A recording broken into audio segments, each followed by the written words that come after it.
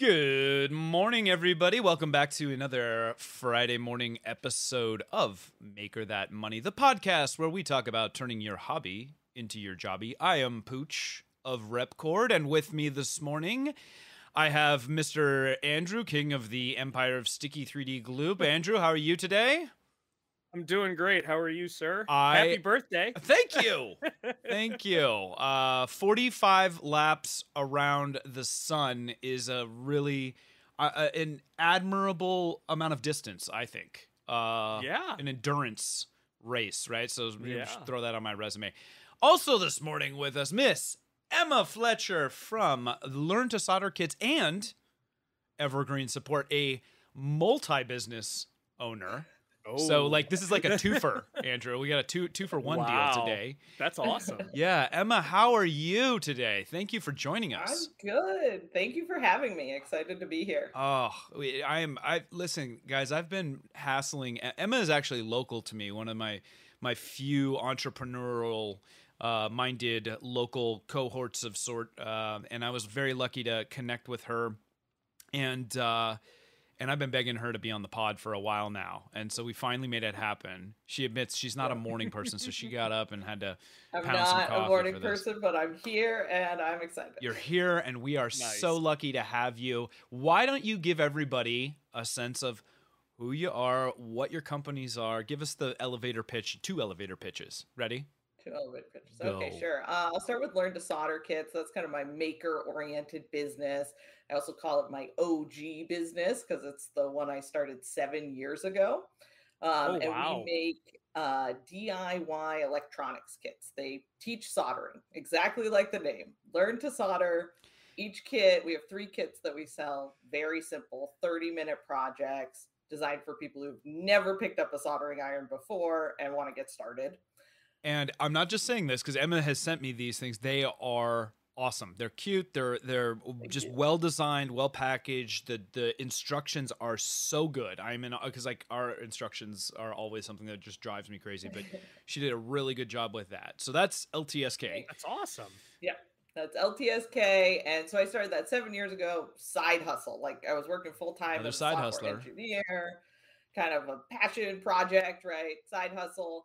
And I think I really got serious about it in 2019. That's when I was like, well, I've been doing this for a long time and it's got some traction. Like, can we make it like more legit, right? Let's make some money with Oh, this. cool. Let's turn our Money, hobby yeah. into our jobby. So Yeah. important. Yeah. And so I did that. And one of the challenges I ran into running Learn to Solder Kits was I didn't have anybody to do customer support. And that was particularly hard working full time. I was 9 to 5, support requests would come in, nobody would email back, and it was a thing.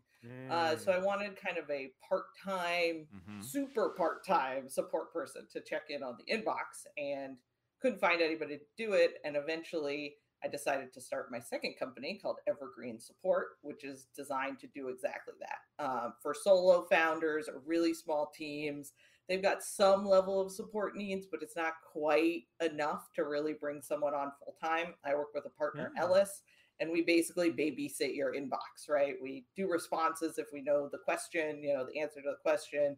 We escalate it if we don't know the answer and it needs your attention, immediately. But hopefully gives you some peace of mind so you can focus on building your business. So you're like the first awesome. line of defense for companies on support land. That's Yep. First line, we filter a lot of things. We gather information, that ticket that comes in, it's broken, right? And then they don't give you any additional context. We're the people who Yes. respond like, so sorry, can you please give us a little bit more information about the situation so we can look into it, right? So we're gonna pin that for a second because I Yes. do want to pick your brain on some support stuff that I had some decent chat going on Twitter on earlier this week. But today's topic is actually about setting reasonable goals so that you can achieve sustainable growth. Now, the term serial entrepreneur obviously is thrown around loosely for a lot of people, but you are literally like a serial entrepreneur. And I love that your businesses are born of your own necessity. We've all done that. We feel that, right? Well, I can't find anybody that can meet my needs, so I'm gonna just do it myself, right? And just think of the amazing, companies that have come about as a result of that exact notion. And what's funny is oftentimes what you ended up starting to do is not what you ultimately may end up doing years later, when you kind of are stringing together all these different little verticals and segments for you that you have no idea what's going to hit and what's not. And maybe you're going to continue to manage all of them. Maybe Evergreen will take off. Maybe Learn to Solder will take off more. Yeah. Who knows? Maybe you're going to start another company that you haven't even thought of yet.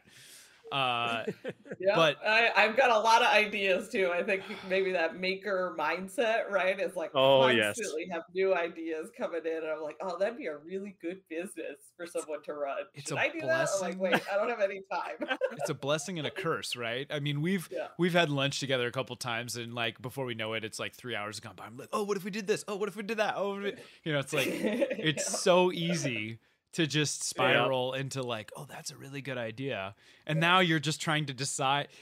It's unfortunate because I wish that you didn't have to like pick and choose. If there was a better way to, have all these irons in the fire and it could be sustainable, and maybe it can be. Maybe that's what we need to discuss a little bit more today, because as makers, as entrepreneurs, we always, I guess I can't speak for everybody, but it's like probably tend to bite off more than we can chew. Yeah.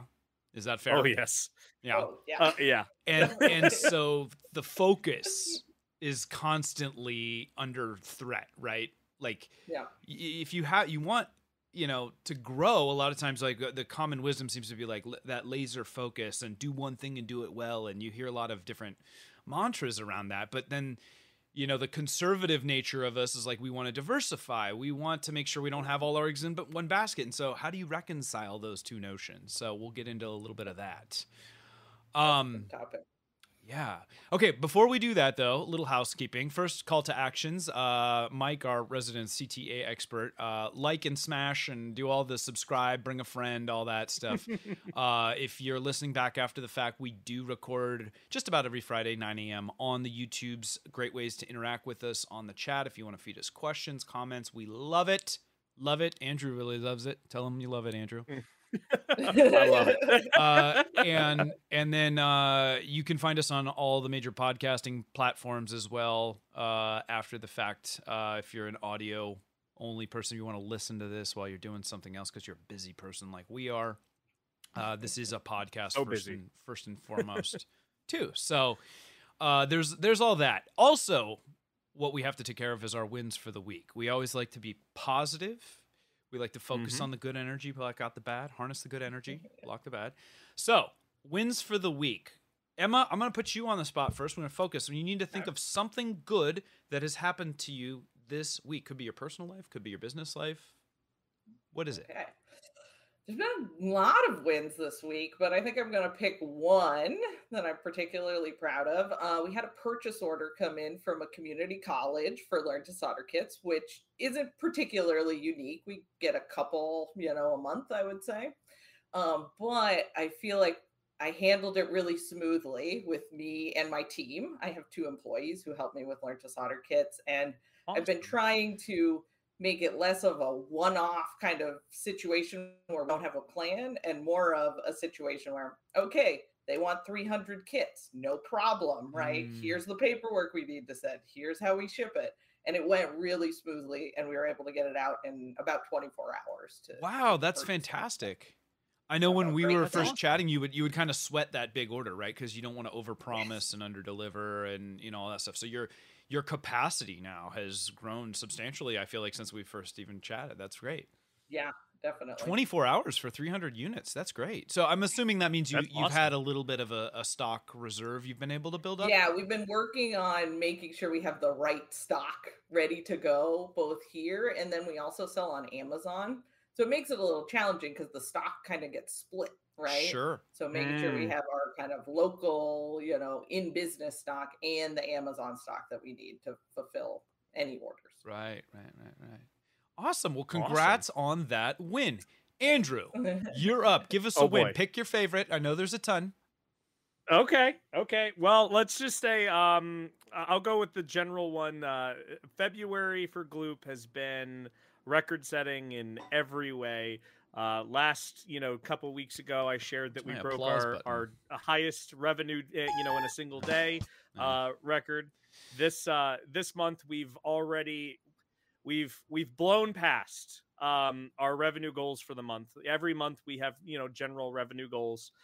This has been our highest grossing revenue in the entire company. In fact, we've done more revenue this month than we've done in like 5 or 6 months prior. That is awesome. So, Congratulations. hockey stick growth. That's Yes. great. Now you just got to keep your foot on the gas, right? Yep. That's really, Yep. really awesome to hear, Andrew. I'm glad to hear that. And I've always said it. You've got such a great, unique product. You're well known and respected in the community. You really are a great case study in how to build and honestly, I feel like do in a sustainable way. You bootstrapped. Emma, you're bootstrapped as well, right? You're not venture funded or any I am bootstrapped. Yeah, I actually nice. used to work for VC startups like Silicon Valley startups as a software engineer. Oh, wow. So I have you've seen some the dark stories side about that experience, Yeah. but my businesses are bootstrapped.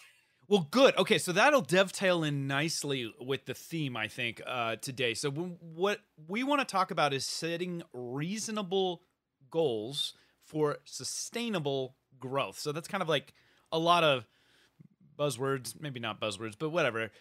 My first question to you, Emma, is what do you think about what does that mean to you? What is reasonable? What is a reasonable goal, and what is sustainable growth? How do you define those things first and foremost? Oh, that's hard. That's a big question. You're allowed to pass to Andrew if you would like. You get one pass. One pass. Okay. I mean, for me, one of the really important things about starting my businesses and now running my businesses full time is that I would say, happier and healthier than I was kind of on the corporate wheel, right? Because I was getting pretty burnt out doing what I was doing before. And so thinking about sustainability and not just revenue goals is hugely important. I mean, obviously you need money. Money, you got to pay your bills, and there's stress that comes with not having enough money. Yeah. But also recognizing like we're getting there, we're growing steadily each month. That's a win. That's okay, right? Let's celebrate that, and we'll get there eventually. Sure. Andrew, what does reasonable goals for sustainable growth mean to you? I think it's really about level setting. As a maker and an entrepreneur, we tend to get really excited about the ideas that we're working on, and we can see all of this infinite potential. But as a part of that, like, an idea, we've talked about this in the past, is worth nothing until you can actually start executing on it. And I think also, we as these maker and entrepreneurs, we gloss over so many of the small details to actually execute on said idea. It's always, oh, this will be easy, this will be quick, like, 1, 2, 3, Famous and here we words. go. I'm off to the races.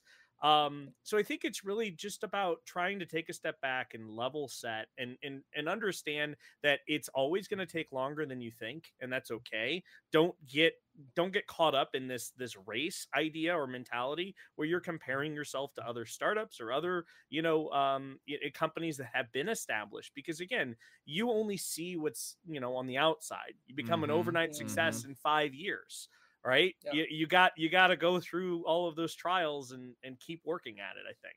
And so it's just about figuring out okay goals to have and understand that you're going to miss some of those goals, and that's not the end of the world. That's a really great point. We hear that phrase, comparison is the thief of joy, oftentimes, right? That we, especially in this day and age, in the social media rich environment we're in, everybody wants to just project success and happiness and rainbows and butterflies and all that good kumbaya stuff. And it's really a disservice in a large way, because it leads us to comparing ourselves to others more, whether we want to or not. I think that just kind of happens. And It's something I still struggle with. It's something that I struggle with, especially on birthdays, because you're just confronted with the fact that another year has gone by, and you're like, okay, where should I be in my life as a 45-year-old at this point? And for some reason, I have weird just expectations of like, okay, at this age, I should have this much money in the bank, and I should have this level of success, and da da da da da. And but what is that based on? That goal. Well, one, I never articulated a specific goal for that, so that's part of the problem. And two, it varies so wildly depending on your personality, your socioeconomic status, where you live, all kinds of things. And so defining the goals, defining what success is, looks totally different for different people. And it does you no good to compare yourself to somebody that just didn't have the same upbringing or start as you did. I don't know if you guys do. You guys follow Veritasium on YouTube? Are you familiar with who Derek is? So Derek is an awesome individual. He just dropped a fantastic video that just like was one of my favorites to watch, and it was about some of what we're talking about here. The comparison, not comparing yourselves to others, sustainable, like some survivorship bias, but mostly like the luck component. And we talk about luck in business all the time, like, oh, luck is the intersection of opportunity. I'm just going to drop all the sayings on everybody, right? Like, yes, it's where opportunity meets preparation or whatever. But he says in this video, and I'll try to remember to throw a link back, or producer, if you would be so kind as to look up Veritasium's latest video and drop a link for us, that'd be fantastic. The argument that he makes is that we really, really discount how much luck actually plays a factor. If you distill down to like even just when you're born, where you're born, all of those things. Yep. And that just puts you on a completely different playing field. Like we say we're bootstrapped, but let's be honest. We are lucky enough that we had money that we had worked. We had good paying jobs. We might have inherited some money. We may have had friends that lent us some money or something. We did not start from zero. When we talk about bootstrapping, it's not like we were born destitute. This is not a Alexander Hamilton story, sadly. So we're lucky in the sense that we had a pretty good start to begin with, and then obviously recognizing that you come from a place of privilege is big. We're not dealing with any of the bias that people of color might have or other stuff. Now. We don't need to go too heavy into this, Emma, but like obviously as a female in the space, your experience is different. I don't know if you've gone into that. It's a bit of a digression. If you feel comfortable talking about what that feels like, I think it's interesting stuff. But yeah, I think particularly working as a software engineer. I mean, I worked for a software engineer for almost 10 years, both in big corporations. I started my career at Intel, which is what brought me to Sacramento, California. And then I moved to smaller kind of Bay Area based startup companies. And it was not uncommon for me to be the only woman on the team. I mean, I think the majority of my career, I was the only female developer on a team. I mean, I was very lucky to have fantastic coworkers, a lot of support. But that's also something I looked for when I interviewed for jobs. I would kind of ask them some questions about their diversity and inclusion and what they were doing to work on that, to make sure that I selected the right place. Because unfortunately, kind of we've all heard bad stories and, the kind of programmer culture that can be out there. And it definitely exists. I of course, yeah. I mean, I don't think anybody would dispute that it exists, but it's certainly got to be hard, especially as a female in a tech centric space. So, anyway, like I said, a bit of a digression, but my point that I want to try to make is that when you're setting your goals and when you're talking about what's sustainable, that's going to be, like I said, very different depending on where you're starting. And so let's continue down that adventure for a second, and let's focus in on just like the goal setting component. Let's take it one bit at a time. All right. So boy. think about, for both of you guys, when each of you are setting goals for your own business. One, do you feel like they're reasonable? Like, what are you the kind of person that is just moonshot goals typically, and you're just always struggling to reach that? Or do you feel like you've gotten better at, you know, taking those incremental step goals and being realistic? Good question. So I think I set pretty conservative goals. I mean, I've been, and I think maybe I've gotten better at hitting them or better at setting them more conservatively because I keep beating them, right? Like I usually pick like a number and a date, right? Like I want to hit this revenue or I want to hit whatever by this date. So like one of my goals that I had was to get to 5,000 in monthly revenue for our business Evergreen by September of 2023. And we're 97% of the way there today. Right? Nice. That's awesome. Which is awesome. I mean, it's great. So you're already crushing amazing. Okay, so you're almost like too conservative with your goal maybe setting. Too, because now I'm like, maybe I should have picked a bigger number or a closer date. I mean, it feels great to have that win. But I think going back to what you were saying about goalposts, one of the challenges that I've had is my goalpost is always moving, right? Particularly when I was doing Learn to Solder Kits, I remember I was stuck at about 80K in revenue for the year. This was a while ago. And I was like, man, I really want to hit 100K in revenue. Like, wow, that's just going to be amazing if I do. That's so hard. And I've been trying for so long. And I hit it. And like the next day I was like, okay, I got to get to 250,000. Like, let's do this. Right. Instead of like taking the moment to pause. And I had a friend I was kind of talking with, and they're like, you just hit 100K. That's amazing. Like, go celebrate. Like, what are you doing thinking about, you know, you can think about that next week. You know, you got to pause for a moment. So revenue is always one of those ones as an entrepreneur that we like, that's just like that goal. And it's funny because we kind of pick these, you know, they're kind of arbitrary. They're arbitrary right? numbers, right? Like we're like, oh, just that even number, like 100,000. I mean, but I think that that's good. And I think, especially when you're getting started, I would argue what you did, Emma, is better to start more conservative so you can achieve that goal rather than setting yourself up for being disappointed. Like tack up the W's, guys. That's why we talk about the wins. So, you know, you're going to start to learn, like, it's all about gathering the data. Emma and I talk about gathering data all the time. And so when you're first getting started, you really don't know what you're capable of, what's reasonable, all this stuff, how quickly something's going to take off. And so once you start to get more data, once you get a couple years, you see it through a few seasons of sales, you have a much better idea. Now you can start to like kind of zero in on what a more reasonable goal is. So Emma, where you are now and knowing what you've hit, you've adjusted your goal. So what's your next target for your MRR? First of all, will you define MRR? Because it gets thrown out in Twitter land all the time.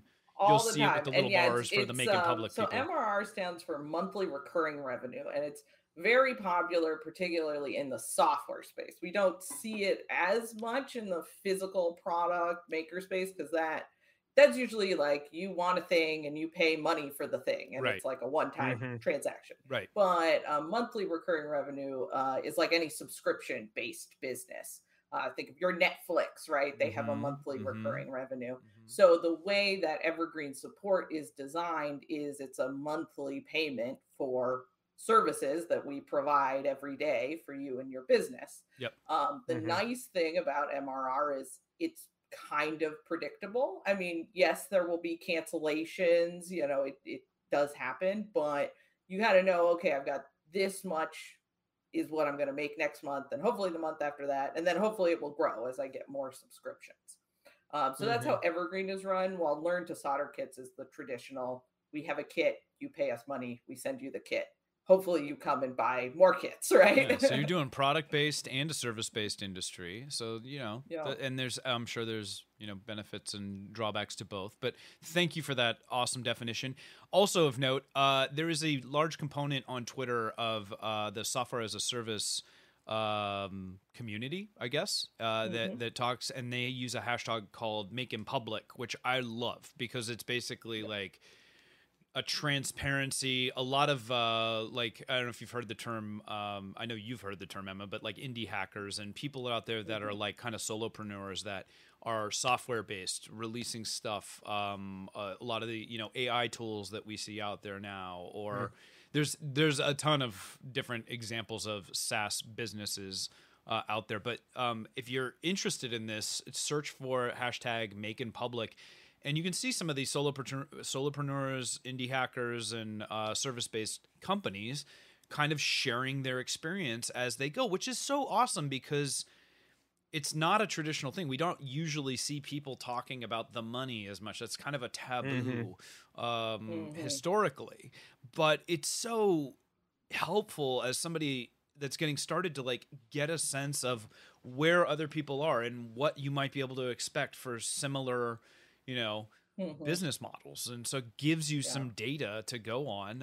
And it's a great community, a lot of supportive individuals. We've got a little bit of crossover in here. I know I saw Mark was with us earlier. I don't know if he's still here, but shout out to, was it Judo Hacker? What's his handle? Oh yeah, he's great. Yeah, he's one of my earliest friends in the indie hacker community. So yeah, that's awesome. I know he's big into that stuff, and he's got some great stuff as well. I agree with everything he said. I love that community. I think there's a lot of similarities kind of between the maker community and the kind of indie hacker software bootstrapped community of just being really welcoming to people. Like, it's okay if you're just getting started. Yeah. You know, people will encourage you, give you advice, and be like, don't worry if you're gonna fail. You know, it happens to all of us. And that's a really nice environment to be in when you're starting out. That's one of my goals for this show. I really, really want to have somebody on here that will tell a good failure story at some point. I know not a lot of people are. Yeah, there you are. Hey, Mark, shout out. We're good to see you in the chat, man. Derek was talking about in his video too. Like, we hear about all the wins. We have a survivorship. Like, people that are successful almost have this mentality that it was the hardworking, you know, stuff that got them there because they're the survivors. You know, but we don't hear about all the people that just didn't make it along the way.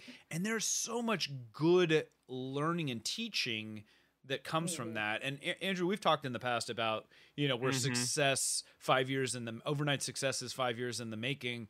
A lot of those stories, very common threads, are like, these aren't our first rodeos. We've had failed businesses before, but like a lot of people don't really share that experience as much. Yeah. But I think Andrew, you've closed a business before. I think you shared that on the podcast. Yep. I've closed 3 or 4 businesses, right? So I have plenty of failures. I started my first business in 2008, right? That was my first try. Tell us about that. Tell us about that. Let's go.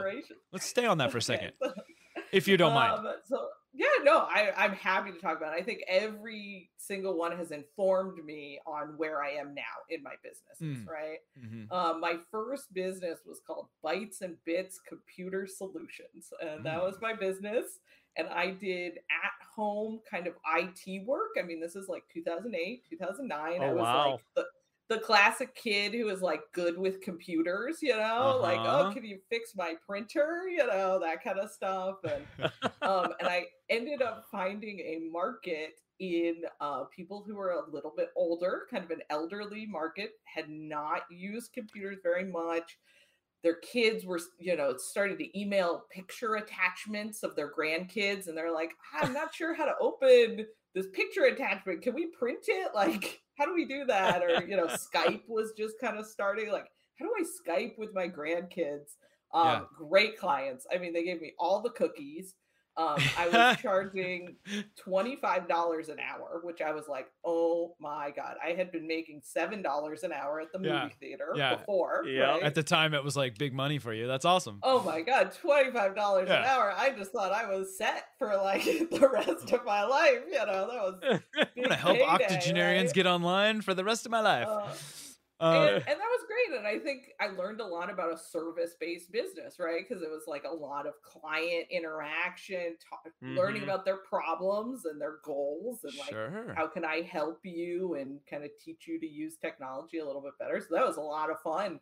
I did that for a few years until kind of I finished my degree and then went on to software engineering. That's awesome. So I mean, to be fair, that's not necessarily that it was a failure. It was just like it was a moment in time, and it worked there, and then you decided to move on to something else, right? Well, do you want to hear a failure? More of a failure? Yeah. More of a flop? Okay. So another company I started back in 2014 was called Rocket Department. And there were 5 of us who started this company. And we had one. Yeah, 5, already. 5 partners?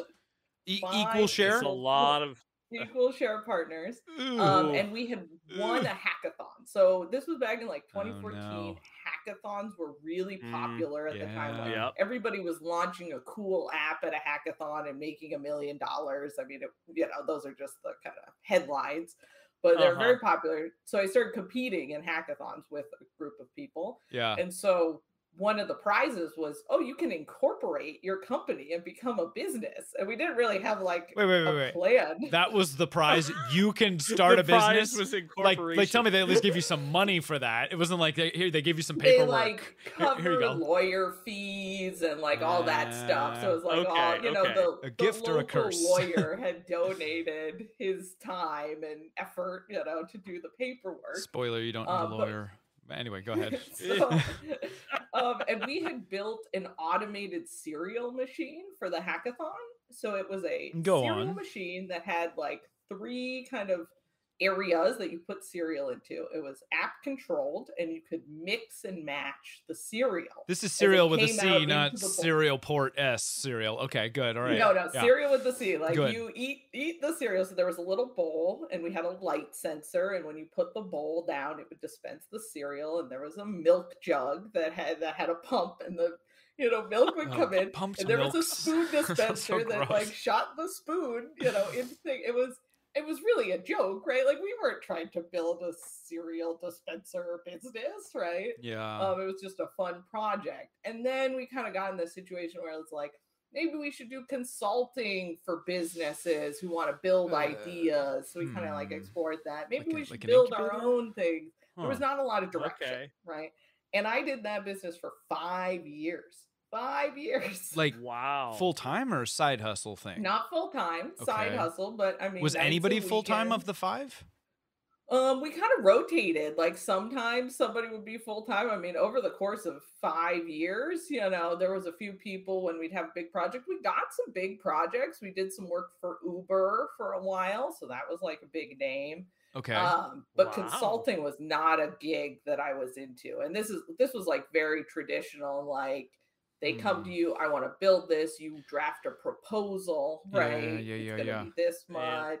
Then there's like scope creep, right? Because they're like, I assumed this feature would be included, right, in my thing. And we're like, that's not included. That's extra. And a lot of like contract management kind of stuff, which I just personally was not for me. There's a lot of successful freelancers out there who do that kind of work, and that is great for them. But I learned that I hated it. And I definitely spent too long on that business. Like, looking back, what is the lesson I learned there? Probably should have closed that down year 2, year 3, And it was kind of that sunk cost, right? Of like, I put so much into it, and I really wanted to make it work, Those award-winning thing, and Andrew, you could probably speak to this too, but it's like that's almost it can be a gift and a curse, right? Where you get you're coming off this high from like winning a contest, right? And so you kind of think you're just like, okay, we're the bee's knees here. We've got something, but it can end up being like lightning in a bottle of sorts, where it's like you don't really know what you're gonna do with it, but everybody's telling you did such a great job, and it's like, so you've had some success, but maybe not enough success, or not enough conversation around what's the goal, where are we trying to be, some of the stuff that we need to go back into for today's theme here. So to finish the story, Emma, like, what do you feel like you learned from that and then took into your later endeavors? I think closing businesses sooner was definitely a lesson I learned after that. And I've since then closed a few businesses.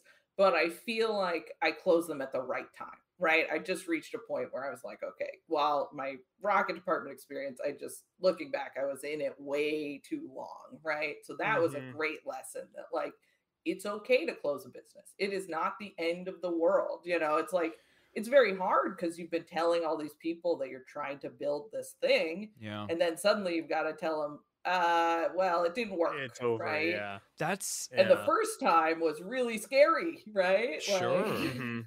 Well, it feels like it feels like a breakup, right? I mean, you've got four other people here that you're worried you're going to be Mhm. disappointing or letting down and all this stuff. So like I don't know. Like I keep going back and forth. Like having a partner versus going solo is, Mhm. there's the strengths and the weaknesses, but the feeling like there are other people relying on you, and if you're not happy and like you can just get sucked into complacency in a bad relationship Mhm. and nobody's being honest with each other, and it Yep. leads Yeah. to a lot of potential wasted time and energy Yeah. when you should have just parted ways sooner, right? So how do Yeah. you I mean, obviously you have the benefit of hindsight now, Em, where you like you can look back and make that, but like what is it that you guys should have done to realize? Like what is it that you Yeah. realized that made you go in I hindsight we should have think closed down sooner?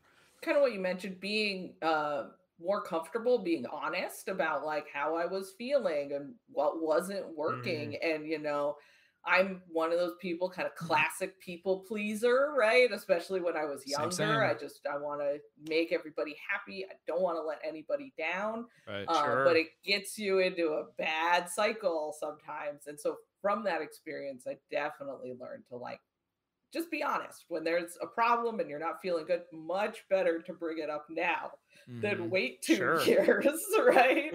And you usually find out the other person has maybe similar feelings, or they have things unsaid.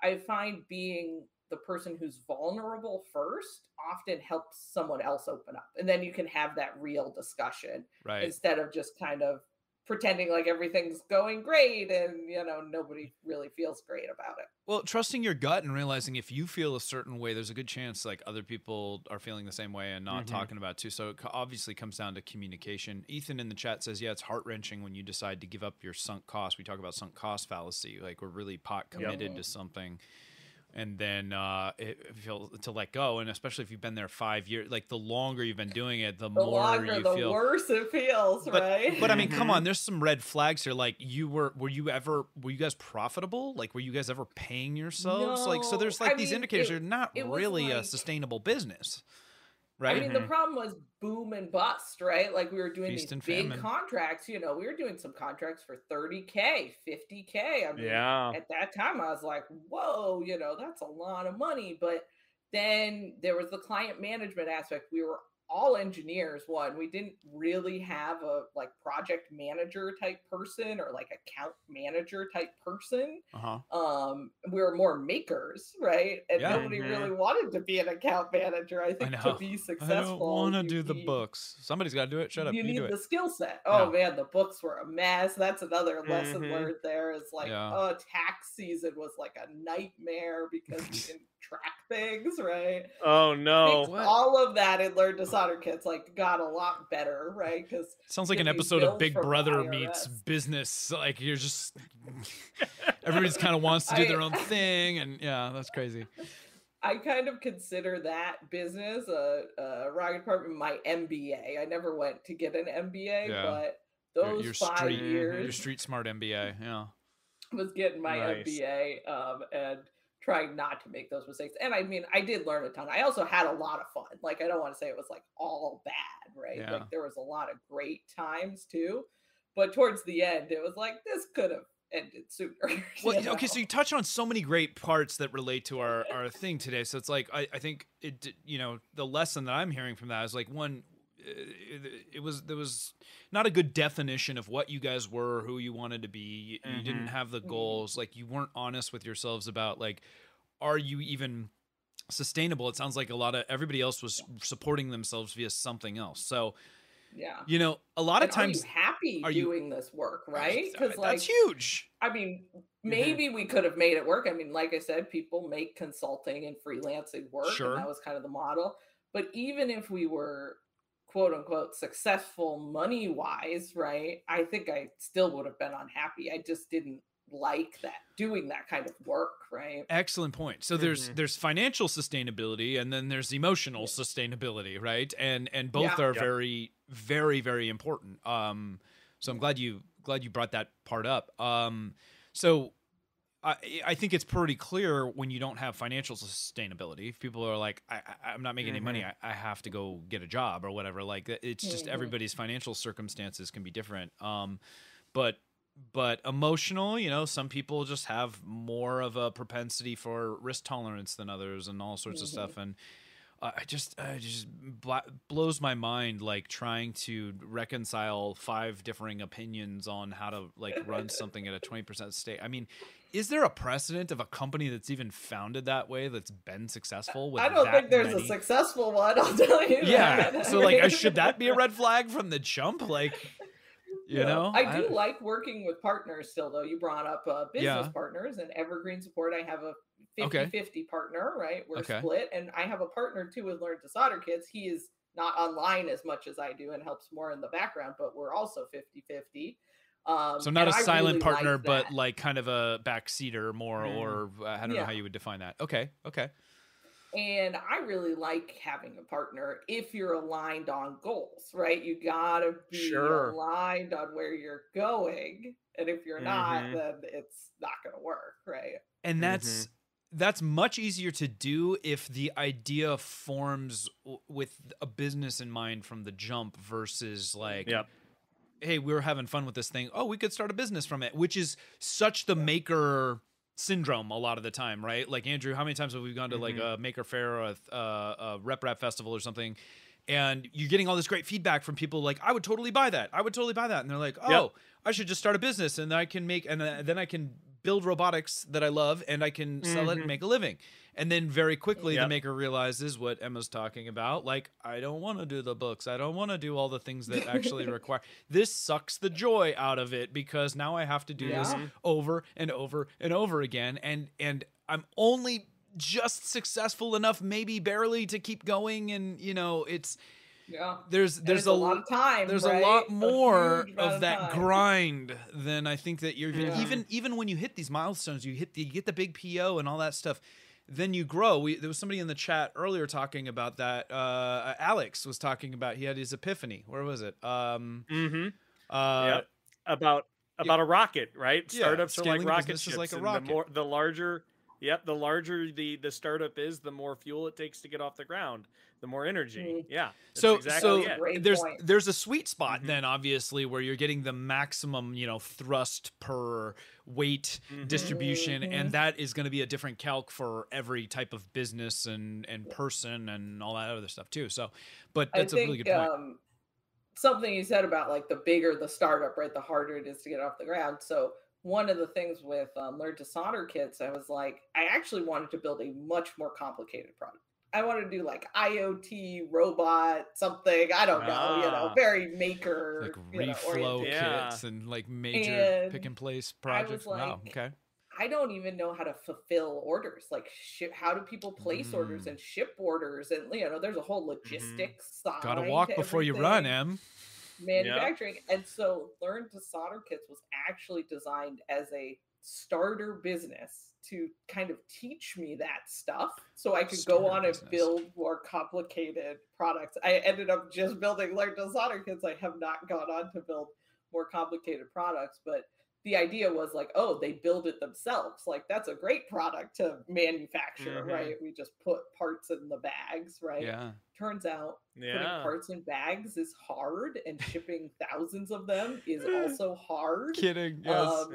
You know, you'd think it wouldn't be that hard. You know, I think you said that, Andrew. Is like, oh, it'll be so easy, right? Oh, we love to gloss over the somebody details. orders 1,000 of them and you're like, oh, this does not seem so easy anymore. You really don't realize like how much 1,000 of something is until you have to sit there and put 1,000 of something into a bag and ship them somewhere. Absolutely. Like, that's a ton of stuff. We had similar issues like when we started Gloop. You know, it's like, oh well, it can't be that hard to bottle a bottle of Gloop and then sell it to someone and then ship it. And you know, here we are, we're doing like 3,000 to 4,000 bottles a month. you know? It's And when you think huge. about it, it's like, okay, how do you do thousands of bottles a month? Like, how do you schedule the production lines? How do you make for Yeah. sure that you're not running out of the reagents in order to run, to actually make those products? Yeah, Yeah. it gets Mhm. complicated. And then the more you're shipping them, right, more chance one gets Hmm. lost in transit, or maybe they Yep. got a bad part, or who knows, right? But Hmm. there's 0.01% Yeah. failure chance, but as you're shipping thousands, that Yeah. starts to come Yes. up, It's right? never just like step 1, order products, step 2, put products in bags, step 3, ship, step 4, profit, right? Like that's just, Yeah. oh, Yep. that's simple. How hard? It's like, wait a minute, I have to deal with returns now. I have to deal with Yep. breakage and companies shipping Yep. me stuff that wasn't to spec and blah blah blah blah blah. Hmm. Um, Yeah. Well, go ahead, so Andrew. Emma, hit on an excellent point where she had this idea of a more complicated product that she wanted to build, and then she said, "Well, wait, I kind of want to do something smaller." Yeah. And that again, that whole Training idea wheels of business. MVP is just get Mhm. enough to test and see and evaluate. That is the key to Yeah. sustainability. What is the minimum viable thing that I can do at this moment to Mhm. get my feet wet, to see if this thing can go, and then from there scale it? And it turns out that your learn to solder kits were incredibly successful, and you were able to Yeah. keep growing that, and Yeah. keep it just with that without even having to go on to your bigger Yeah, products and at all. still learning, right? Like I mentioned, I've been Yeah. doing it for 7 years. I'm still solving problems, still figuring out how to streamline Hmm. purchase orders, It's not even though it's such a simple kit, there's so much to learn, so much complexity. Bringing on employees, I mean, that was a Hmm. Oh yeah. huge learning experience. I mean, there's a Oh my lot there gosh. for a, quote unquote simple product, you Oh, know? Sure. for sure. Well, we talk about data gathering all the time. Emma, we've talked about that. Andrew, we've talked about it. So it's like just getting Hmm. that feedback, getting that information, and just like understanding where you even are so that you can set the goals, so that you can understand what sustainable is. And the Mhm. advice, I mean, Andrew brought it home so succinctly that by just start with something that may even seem overly simple, because you'll be surprised how not simple that it actually is, Hmm. Yeah. and collect that data and get the experience. It's all about getting Yeah. experience under your belt, right? And learning, Yeah. and you're gonna, who I knows what think ideas you'll get from that. one interesting experience I've had a lot with maker businesses too. People come, they find me on Twitter and talk to me and they say, "Oh, I love your kits. I want to ship my own kits or some Hmm. variation." I'm like, Hmm. "That's awesome." And they usually ask for help. Could you help me sell on Shopify? Help me sell on Amazon, because Yeah. those are the things I do. Yeah. And I always say, Hmm. "Sure, no problem. Build 25 of them, Yep. and I will help you make your listing on Amazon." Great, right? And most people can't get to that 25 spot, right? So I think that's a good first goal, right? Can you Ah. produce Mm. 25 units of what you want? Doesn't have to be pretty, doesn't need perfect packaging. Learn to solder kits had Yeah. terrible packaging, but like, can you make 25 shippable units? Surprisingly hard problem, right? Hmm. That's a great little test. So let me ask you this. When you get asked that, because that happens, certainly the more you build in public and the more that you share your experience, the more you're going to have people DMing, messaging you, emailing you, asking you for some guidance. My question, first of all, is: are you charging for those consulting services, or are you doing this out of the I do goodness it of out your of the heart? goodness of my heart. I mean, I like Hmm. to talk to people about businesses. I'm on Twitter a lot, right? So you can always ask me questions there. I mean, sure, if it gets too specific, I'm gonna be like, I can't help you. But Hmm. most people are kind of appreciative of the time that I spend, and even once in a while, if I've had a good back and forth, I'll even do a quick coffee chat with people, where I I mean, don't that's want how to we met, I don't guess. So everybody yeah, sign yeah, up for a yeah, coffee chat, but yeah, yeah. 15, 30 minutes, video call, tell me about your business. I'll tell you what I think, and, what you should try. Mm, Because I had a lot of people help me, along the way. We were talking about mentorship, I think, before we went live, yeah. and there were a lot of great people who gave me advice. So I try and, Pay it pay it forward. forward. I love it. So Hmm. let's stay on that for a second, because that dovetails nicely into my little Twitter chat of and talking about support, which I know you have many thoughts on as well, given that you have a business that runs support. But when I asked you, like, are you charging for your consulting services? So I'm with you. I'm also a people pleaser. I also generally want to help people. I feel bad when people are asking me for help with stuff and I have to say no. But that is probably one of the big, I don't know if it's failings, but things to learn for a lot of entrepreneurs. Andrew, maybe you can speak to this, like learning to say no becomes more and more important as you grow, because there is just not enough time to help everyone. It becomes a disservice at some point to all of those that you are obligated to if you allow yourselves the distraction of all the people that need help, right? We're talking about sustainability, right? And sustainability. It is sometimes more about the things and opportunities you say no to, rather the opportunities and things you say yes to. Yeah, that's a Jobsian quote, I'll I believe. share. Yeah. I'll share a really quick one. 2 years in, we were approached by Grainger, and they wanted to start carrying Gloop and reselling it on their industrial site. Yeah. It's a big name, and with it came a massive reseller contract, and a lot of terms that we had to hold to. And I would have loved to have gone through and said, yes, let's go, let's get Grainger on board, let's start selling Gloop through Grainger. But the problem is at the time we couldn't man the production lines. We didn't have a bottling line. We didn't have a labeling machine. We were still labeling by hand. We were still doing a lot of processes by hand. We would have never been able to keep up. And there would have been so many other things that we would have fallen behind on. Now, one could say, well, those are good problems to have. You can solve them, but they're still problems. And it just wasn't right at the moment. And so we said no, because it wasn't going to allow us to grow in a way which was sustainable. So I think, you're exactly right. It comes back to not saying yes to some people. Well, and sometimes it can be not right now, or it can be like, I know that we have a tendency, we don't want to like burn bridges and close doors and stuff like that. So there is an art to it. And I always say, like, this is one of the things I love about Joel Telling so much, is he's like a master of like saying no with a smile and people leaving feeling good about it. Like watching him do that is just amazing to me. Because that is not an easy skill. I need to study this person to figure out how to do it. So he's the 3D printing nerd on stuff, and he gets asked questions all the time about, hey, will you be on my show? Will you do this? And like he realizes, like, I don't have time to do all the things that are asked of me. Go to all the events, do all these things, and that gets worse and worse the bigger you get. That's why I am so humbled that when we get big names like Joel Hacksmith, whomever, Ben Eady, all these people that are just like top tier, like gods in their own little spaces, for them to actually give the time, you start to realize like that is your most valuable resource. So the Twitter conversation, if you will, that I was referring to was, we offer a product on our store that is an upgrade kit for the belt printers that we have. So it's a 3D printer that prints on like a little treadmill, and it's got the advantage of like basically being able to do infinitely long pieces or just endless production of, think of the I Love Lucy chocolate line, just prints one and then it falls off and then prints another one. And so you just put a bucket at the end of this thing and it's like, oh, profit, right?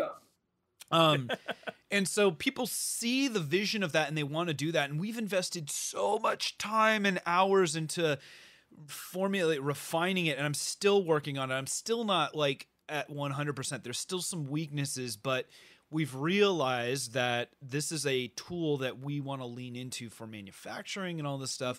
And so part of my hustle culture has always been like, how can I, use other people, how can other people help me fund what I want to do, right? So we started selling a lot of the upgrades that we implemented, but the problem is that like it's kind of a black box, and I've intentionally held a lot of like our secret sauce close to the vest, because it's you realize pretty quickly when you get to this, like it is not 3D printing in the sense that a lot of people have, where it's like I can throw any file at this thing and it's going to spit out a good result. Like it requires a good amount of customization for your specific application, the way industrial tools often do.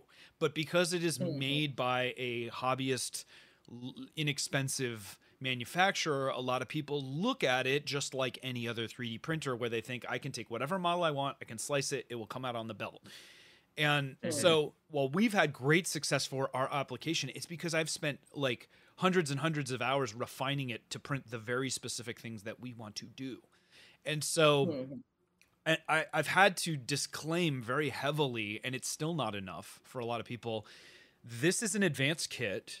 You have to put the time into tinkering and stuff. Like, we are a small company. Like, I cannot run support, and I certainly cannot run support for just Creality in general, who is not known for running support on their own. And yet we still have a lot of unhappy customers that will buy our kit with the expectation they can just slap it on there and it's going to just print money for them.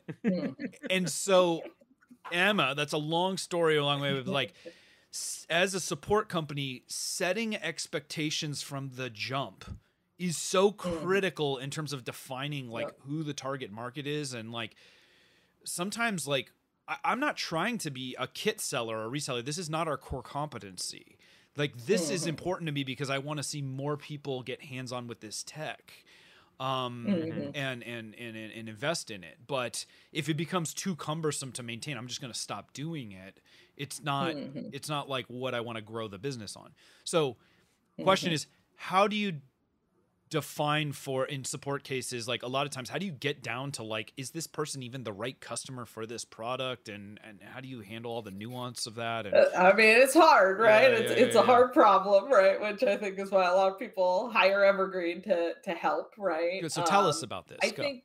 I think one of the most important things I found is people want to feel heard, right? That is the most important thing for the customer. They want to know they sent their email and somebody read it and is going to respond to them. Even if they get an answer that they maybe, quote unquote, don't like, right? Of, sorry, that's too much support. I can't, do that for you. Or you need to pay extra for, a technical support call. Yeah.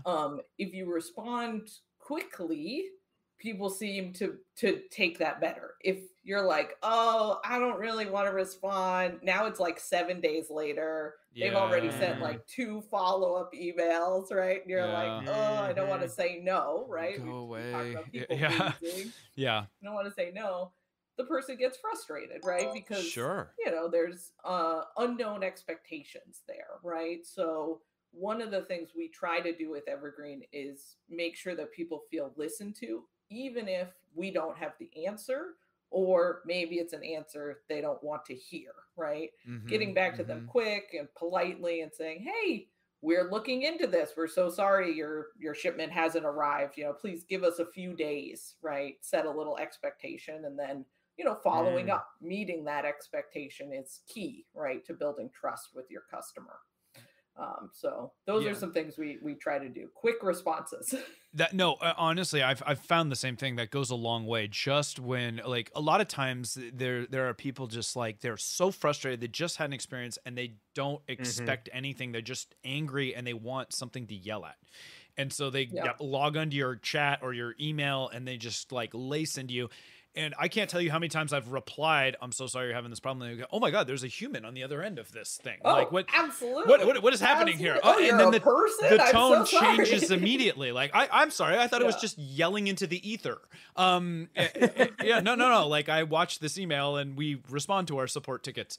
So that's it's so sad to me how low the bar for support even is in a lot of people's minds in this day and age. But I think it's hard too, because I've been on the other side, the business owner side, right? With Learn to Solder Kits, is you've got so much going on. Okay, we're packing, we're shipping kits. Okay, I gotta do my marketing thing. Oh, I have a call with the CPA about taxes. I mean, who knows? The to-do list is 25 items long, and you're like, oh, I'll get to that email tonight. Right. For sure. Yep. And then before you know it slips. Rolls to the next day, and you're like, "Oh, I gotta write a nice response." And I'm not in the right mood right now. To the next day. Yeah. I know that feeling. I mean, it's a real challenge. It's a challenge I have definitely faced, right? And Evergreen support is kind of the solution. I will say it's a lot easier when your only job is responding to the emails, right? Like for these businesses we support. Yeah. That is my goal. Respond to the emails, right? Get the answers the customer needs. Make sure they feel heard, right? Because do they give you that is key. maybe it's different for every customer, but do they give you any degree of decision-making authority or dollar figure you can make concessions on, or how does that, how do you put guardrails on that? Oh yeah, great question. It definitely depends on the customer, the client that we're working with. But most of our clients, we manage some sort of billing, return, refund process for them. Mm-hmm. And they give us some rules around that. It may be you can refund up to 1 month if it's a subscription based company. Okay. We have a refund policy that's 30 days. So no questions asked, 30 days, you get the refund, right? So we define those policies. Yeah. Now there are situations where somebody says, I want 6 months refund, on my subscription. And we are not authorized to do that. Yeah. And so then that gets escalated up to the business owner and say, how would you like us to handle this? They either handle it personally, or they may give us a few notes and say, oh yeah, this is a one-off, please refund them, or no, please explain to them our refund policy. That's honestly, that's got to be a different experience when you're actually like that disconnected. We've talked on the past, and Andrew, like we take it kind of personally a lot of the time when we have to deal with support on our own, because like we're so close to the product, and we feel like it reflects on our poor design skills if we screwed up on something and all that stuff. And so when you have like that buffer in between where I don't know, like you said, if you can just set some guidelines and some guardrails on that whole thing and let somebody else do that, like that, I think that can free you up emotionally and mentally in another way. Yeah. So that's an interesting value to potentially sell your services on. Yeah. I like that. I think we also help a lot with like that overwhelmed feeling. I know I had this running my business. You log into the inbox, you're like, oh my God, 50 unread messages. Like, where do I start? Because you don't have context. You don't know which is important, which isn't important, what's just a thank you. It's just a lot to take on. Yeah. Ellis and we work on keeping the inbox clean, right? So less messages in there. And then even if there is a message, we use like an internal note system on the ticket where we will hopefully give you the context you need. If we can't respond, we can at least do some things and say, hey, I was able to locate this customer's order. Here's the link to the order. I see that, the order was delayed and we didn't ship it out for this reason, and can give you all the information so you as the business owner can just make a decision and move on. Okay. Instead of having to go hunt down your Shopify system and, let me check the tracking number and let me see if they've ordered from us before. And there's a lot to pull together. Sure. Well, we are running a bit long, as we always do, because we love going into all this stuff. So apologize for that, Emma. But let's try to wrap this up in a nice little bow for our listeners here. So we've covered a lot of ground, as we often do, talking about goal setting, sustainability, kind of some personal anecdotes in the realm and whatnot. And obviously we love to disclaim, like, we don't have all the solutions. We are still all very much in the process. What works for us Absolutely may not work for you. Your mileage may vary, all that good stuff. But what do you guys feel like we've learned, and what do we want to apply in terms of like being sustainable, setting some better goals for 2023? How about Andrew? Why don't you start, since you've been rather quiet here today? Sure. So I think I would say the biggest thing is ask yourself, what is it that you want out of your business? What is the end goal of the business? And then start working backwards from there. What could be reasonably expected to, the things that you need to do to get to that end goal, and then break it up into smaller milestones. And then, understand that even though you're, this is a long-term goal, you're going to miss some of those milestones. That's okay. Learn to level set, learn to, readjust. And sometimes, if you have to stop doing something, it's not that, you failed. Maybe you can come back to it. It's just, now you need to go in a slightly different direction. So I think it all starts with having that conversation of what is the end goal that you want, and then working backwards. That's a great point. Emma, what would you say? How do you wrap this all up in your mind, or what do you want to do going forward? I love what you said, Andrew, about what do you want to get out of your business, right? I think this kind of comes back to like people comparing to others. It's okay to not want to run a $10 million maker empire, right? Or whatever it is. That's totally fine if you kind of say, I don't want a huge team of people, right? Or some of the founders I work with want no employees. Yeah. Like it's too much responsibility. It's not what they want to do. So they work with contractors or other people. Yeah. And I think taking some time to reflect for yourself and your skill sets and what makes you happy is going to allow you to set the best goals, right? Don't just set a 10,000 MRR or 1 million revenue goal because you saw somebody else do it and the number sounds good. Think about if that will make you happy in the long run. Yeah, you know, we say it all the time, but taking the time to step back, do some reflection, write down exactly what you're talking about. What is it that you want? What makes you happy? What is and you're not always going to get it right. It's a moving target a lot of the time, but that's okay. You know, it is a challenge, but you know, you also have to celebrate. This is why we talk about doing the wins and stuff too. You need to make sure you celebrate the wins and the successes, because that is such a neglected part of the storytelling in a lot of people's own mind, right? When you're thinking about like, oh, it's actually not as bad as I thought. You know, we're way more quick to reflect on the bad things that happen to us than the good a lot of the time. Yeah, definitely. And so forcing yourself on the exercise of just, you know, realizing like, hey, actually, like this was good. This happened well. Like this isn't so bad. Yeah. It really helps. On the note of comparison too, instead of comparing to others, one thing I like to do is compare myself to my old self, right? Like what would 2018 Emma think of where I am in 2023, right? Like, what would she think if I could tell her? Yeah. Oh, she would think it was awesome. I mean, the fact that I'm working full time on my businesses. So I went full time on my businesses just about a year ago, right? Yeah. And that had been a long-term goal for me, and one that I had a lot of doubts about. I really struggled with what's the right business size. And man, if I went back in time and told 2018 Emma, like, yeah, we're doing it and it's working, right? I would have been like, whoa. That's a great tip. And so that's a really good way to kind of reframe, instead of saying, oh, I saw this person on Twitter and their revenue number is bigger than mine and they only started 2 years ago and I started 7 years ago. That is not the context you need. Think about yourself and where you were a year ago, 5 years ago.